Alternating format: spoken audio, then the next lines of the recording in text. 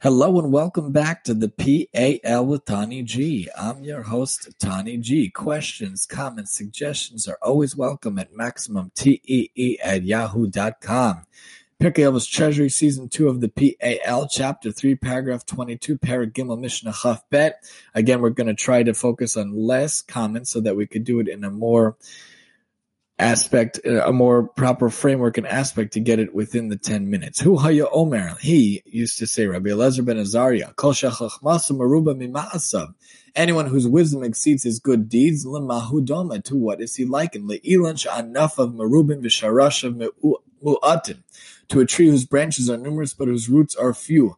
Ve'ruach ba'a ve'okarta ve'ofachta al panav, the wind comes and uproots it and turns it upside down. Shneimar, as it says, V'haya ka'arar ba'aravav lo yara ki yavo tov v'shachan chareirim ba'midbar eretz melecha v'lo seshev, and he shall be like an isolated tree in an arid land, and shall not see when good comes. He shall dwell on parched soil in the wilderness, on a salted and uninhabited land. From Jeremiah.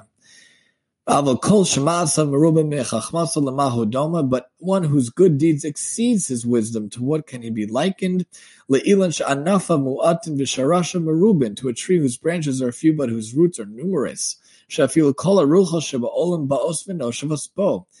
Even if all the winds in the world were to come and blow against it, they could not budge it from its place. They couldn't move it. Shneimar, as it says,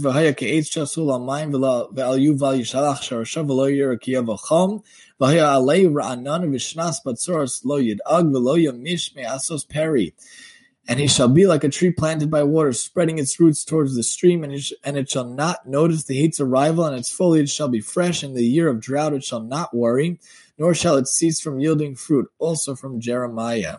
So a nice Mishnah here. All the Mishnahs in Pirkei Avos are fantastic and nice, but here a nice little analogy to how we should try to be, having more good deeds and wisdom, to be like the tree planted that can't be uprooted. Rabbi Elazar ben Azariah used to say, Rabbi Hanan ben Dosa taught this maxim in an earlier Mishnah, C3:12. Rabbi Elazar ben Azariah adds emphasis to it. He offers an analogy here that clearly makes the point that Torah knowledge is a result of proper behavior rather than its source.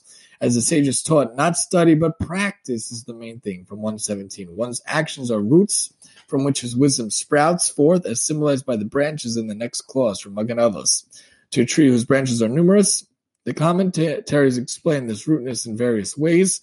Let's just focus on the one Rashi says. Rashi says the one who studies much but does not live according to what he studies or preaches, from Raharam Allah Shakar, is like a tree with few roots. His commitment to the word of God is shaky and moves about easily. Let's move to the bottom. Mute is beautiful. Rabbi Avram of Slanim once met an itinerant Maggid preacher who was always on the search for new material. Please tell me a nice Torah thought the Maggid requested. Rav Avram replied with a homiletic interpretation of a phrase from the Sabbath hymn, Dero Yukra, Derosh Naviv Ulami, seek my temple and my hall. He rendered instead of one's purpose in teaching Torah is merely to give a beautiful Navi discourse to Rosh, he might do better to remain silent. V'ulami, from Elaim, which means mute. Let's move over to the verse, and he shall be like an isolated tree. The prophet speaks of one who places his trust exclusively in human efforts, be it his own or others, rather than relying on God. Whether he earns his living through legal or illegal means, he is compared to an isolated tree, which will never receive sustenance from God or yield fruit. From Rashi, Tiferes Yisrael explains how the verse from Jeremiah cited in the Mishnah helps to explain this point. One who is strong in Torah wisdom, yet relies on his own intellect and at the same time follows the strong pull of his physical desires is cursed. Increased wisdom, chachmaso, without current physical restraint, meruba mimasa, will cause a person's heart to turn from God, God forbid. He will become like a tree on parched earth, which cannot develop strong roots, and without such roots he will fail. Good deeds exceeds wisdom. What is he like in the tree we talked about? Intellectual arrogance, lust, and the passion for wealth are forces that seek to uproot man from his spiritual destiny. However, one who is firmly rooted by his fear of God and his active fulfillment of all that he learns cannot be budged from his spiritual commitments. From Tiferes Yisrael, a person who fears God will not succumb to any strategy used against him. Even if he cannot refute the arguments presented against him, he will still stand firm in his commitment to the word of God. From Erie, one who understands that practice is the main thing and that unapplied wisdom is of negligible value, possesses the attitude that will enable him to prevail against any spiritual distorting winds. And then the second verse, The verse proves that when man acts properly, he may also be compared to the tree. From Maharal, the subject of the verse from Jeremiah is one who places his trust in God.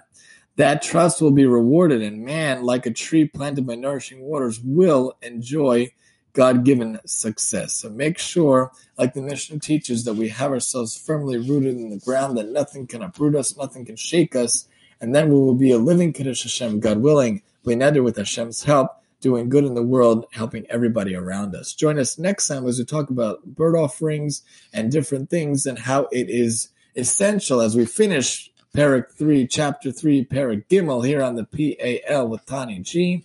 And I'm your host, Tani G.